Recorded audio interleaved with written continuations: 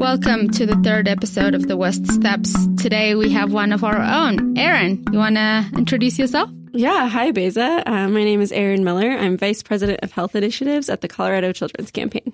Fantastic. So you want to maybe just a little bit more detail around what the policy priorities for the Children's Campaign are in the health area? You can give us a little bit more context and background. Yeah. I would say the Children's Campaign has historically taken a really broad view of health. So we've worked on policies ranging from clean water and safe ways to walk to school to integrated behavioral and physical health care. So recognizing that kids need a whole spectrum of things to be healthy. And we've recently broadened that work even more to really go deep into adolescent behavioral health and to also think about some social determinants of health like housing. We also recognize that kids need healthy parents to really thrive. So that has driven some of our work around policies that create a thriving sort of prenatal period and early postpartum period. Our work, for instance, around maternal mental health care. And this year, we're focusing on a number of things. Policies that protect and expand access to quality, affordable health insurance for Colorado kids and families, expanding access to behavioral health services for students, especially in schools, expanding access to family planning services, and then working on a few policies around that prenatal period and really strengthening policies that sort of surround pregnant and new moms and caregivers in Colorado. And so those policies include increasing reimbursement rates for maternity care in the Medicaid program. We know that our reimbursement rates for maternity care are critically low in the state, actually. Adding a dental benefit for pregnant women on the CHIP program. That's our Child Health Plan Plus. In Colorado, it provides health insurance for kids and pregnant women who make too much to qualify for Medicaid, but not enough to really afford private health insurance on the private market. And kids in that program have access to oral health services and a dental benefit, but pregnant women don't. So about 900 pregnant women a year have used CHIP for their health insurance, but not had access to oral health care. And we know that can actually lead to pretty bad pregnancy outcomes. It can lead to preterm early labor, low birth weight.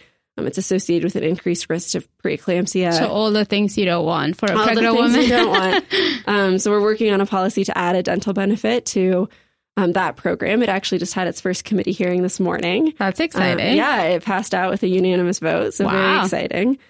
And then, our biggest push this year is to strengthen our maternal mortality review committee. Yeah, so I want to hear all the things about maternal mortality.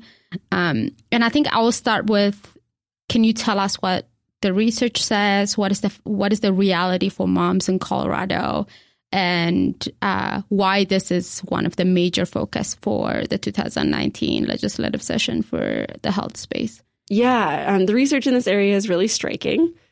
We have seen maternal mortality rates increasing nationwide over the last 20 years. So that's fascinating. Most developed countries have very low maternal mortality rate. Yes, most developed countries have much lower maternal mortality rates than we do, and rates that have been going down over the last 20 years. Oh, so the U.S. is going up and everybody else is going down. Okay, that's... And so in Colorado is in line with these national trends. So our maternal mortality rate has also been increasing dramatically in recent years.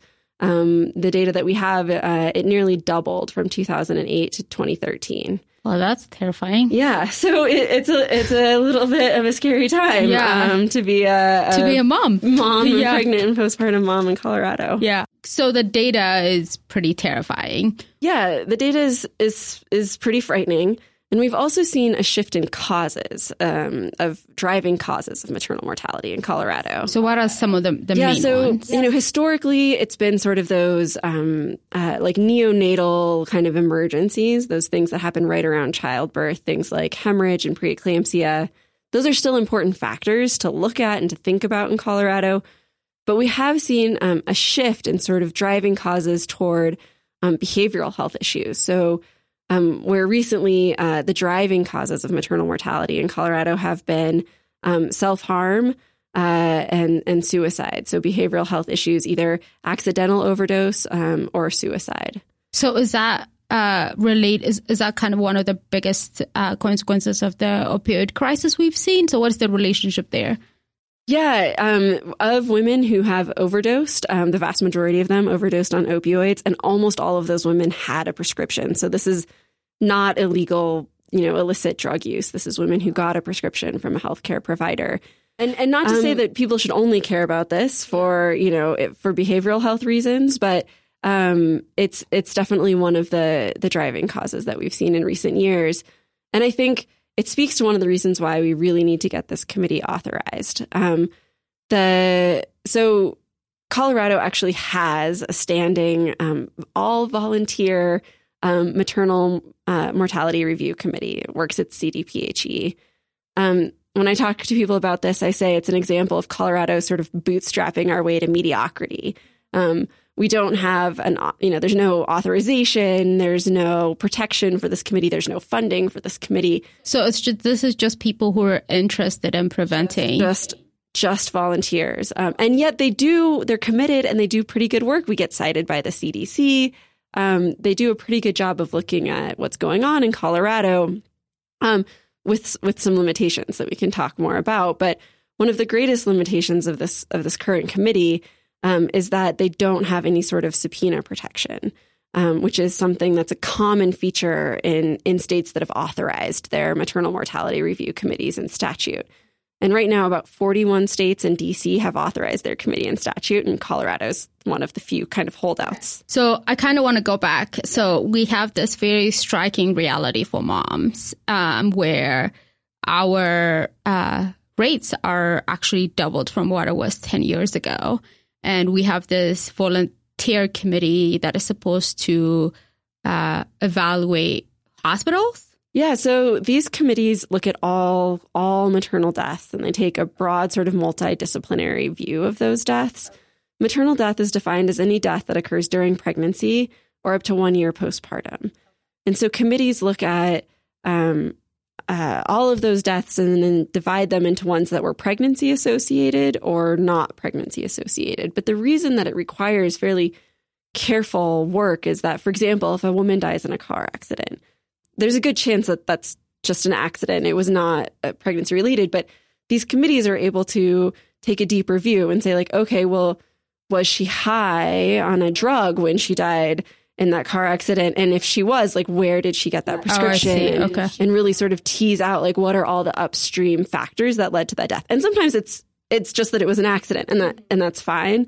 But having these committees be able to do those comprehensive reviews means they're able to tease those pieces apart. Okay, so you cited behavioral and mental health being some of the biggest drivers for the numbers that we are seeing. And this committee will be able to have a little bit more teeth in what it can do for kind of preventing these kind of deaths, right? Yeah, I think one of the big pieces here is actually around timing.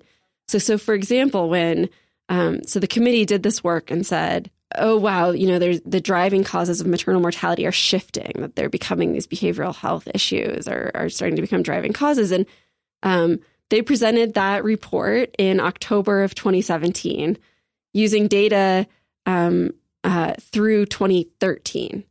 And so, of course, by October of 2017, everyone knew that there was this huge problem with opioids in our state and huge behavioral health issues in our state. But because our committee lacks subpoena protection, they only review cases on this 3-year data lag. So they were reviewing data from 2013 saying, oh my goodness, there's this problem coming.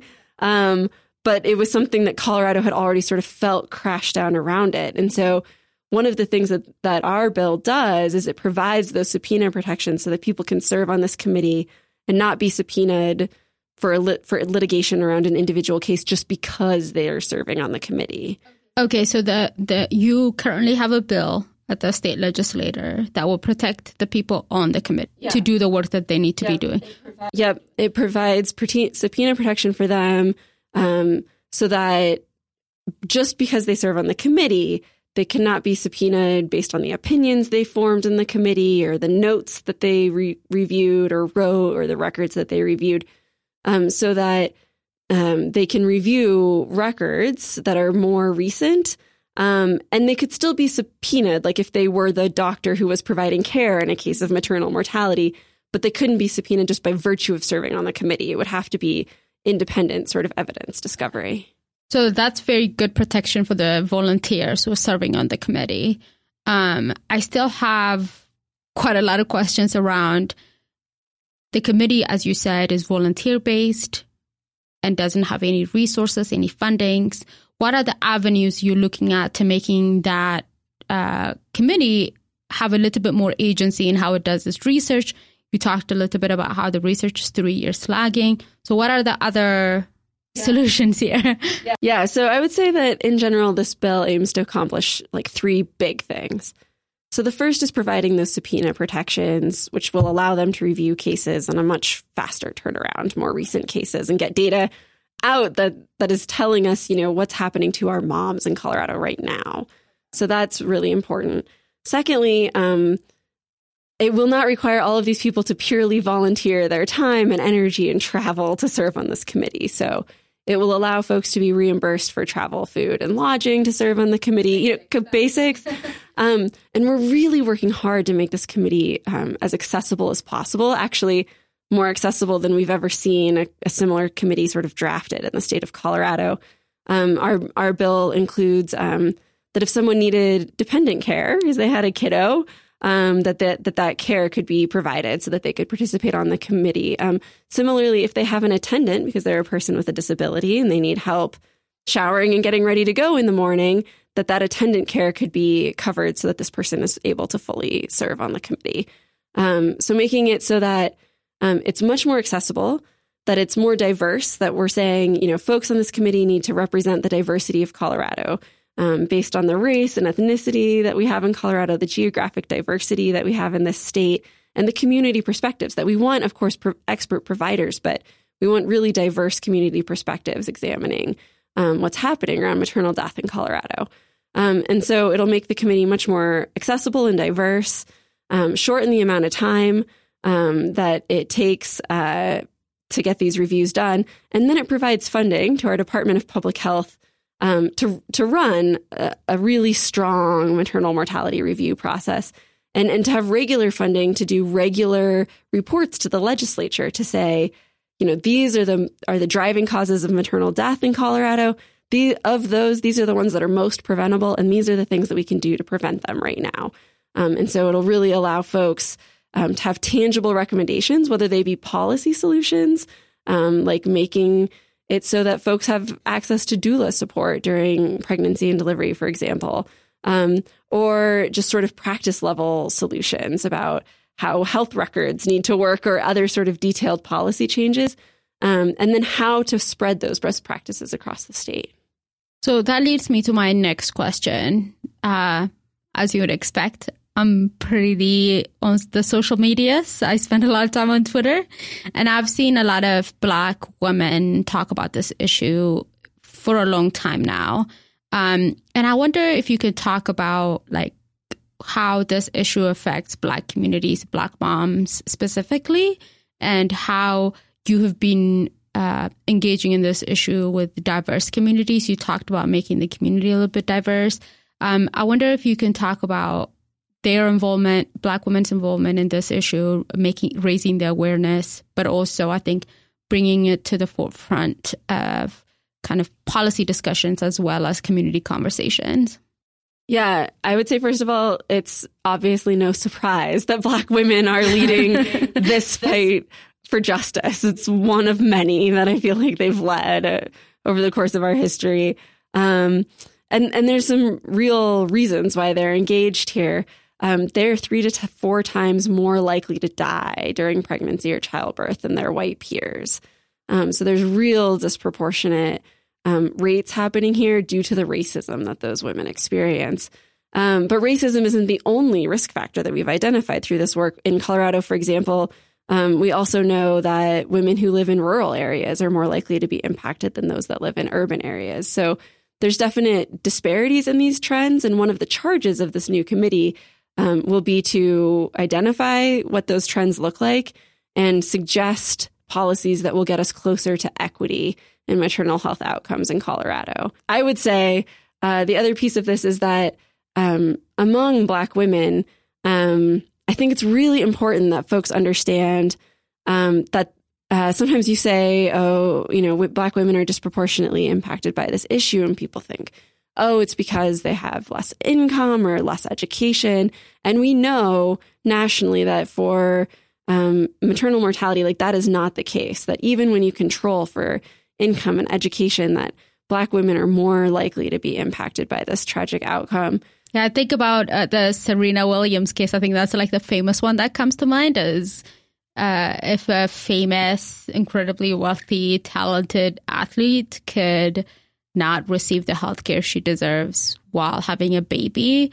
I don't know what the realities on the grounds are for those who have very little access to healthcare or affordable quality healthcare. Yeah, I think that raises a couple of great points about this. One is that these committees take this comprehensive multidisciplinary view of these deaths, and they're able to suggest, population health systemic solutions to them. And those solutions strengthen the system for everybody, right? A system that's making sure that Black women don't fall through the cracks is serving everyone in the state better. And so it's really solutions that will benefit everyone, but we have to get at these sort of fundamental disparities that are persistent across the country. So strengthening the committee makes absolute sense, right? Like they know the issues and they be able to address it on a consistent level. I'm struck by the fact that like you're innovating an already existing committee, right? You're trying to give it, with this work, you're trying to give it more teeth and an ability to do its job. I'm interested why you guys are not coming up with something new. I think California a couple of years ago did a bunch of new initiatives to try to address this issue. So what is the thinking there? And the thinking there is that the recommendations for what those initiatives are in California came out of their maternal mortality review committee. Like this is the thing that you have to do first to really understand what it is that we need in Colorado. And like I said, like we have dedicated volunteers who are doing their best to meet that need, but they don't have the kind of consistent support and funding they would need to provide regular recommendations to our legislature with updated data. And, absent those perspectives, it's just really hard to know what is the next policy that Colorado needs to be pursuing. So you're trying to set up almost kind of the environment where you can get evidence so you can come up with some evidence-based solutions. Interesting. Are there other initiatives that are trying to help pregnant women have a successful pregnancy? Again, I think I've talked about some of the big ones here. We're working to make sure that Medicaid's paying enough for maternity services that people actually can access them. We're working to make sure that pregnant women have access to an oral health care, services when they get their insurance through CHIP. And, I think there's some additional ideas still floating out there, what more can be done in this space. And we have seen some interesting work, for example, around allowing for doulas to be reimbursed through the Medicaid program in states like New York that we're definitely looking at. And I think we just have to see where the session plays out at this point. But I think one thing that everyone can agree on is that we have to get this maternal mortality review committee authorized in statute with the protections and funding it needs to really do its job well. Well, thank you so much for joining us and explaining this very complicated policy issue for us. For more information on this, you can go to our website at coloradokids.org, follow us on social media, and subscribe to this podcast wherever you find your podcast. Thank you for joining us, Erin. Thank you.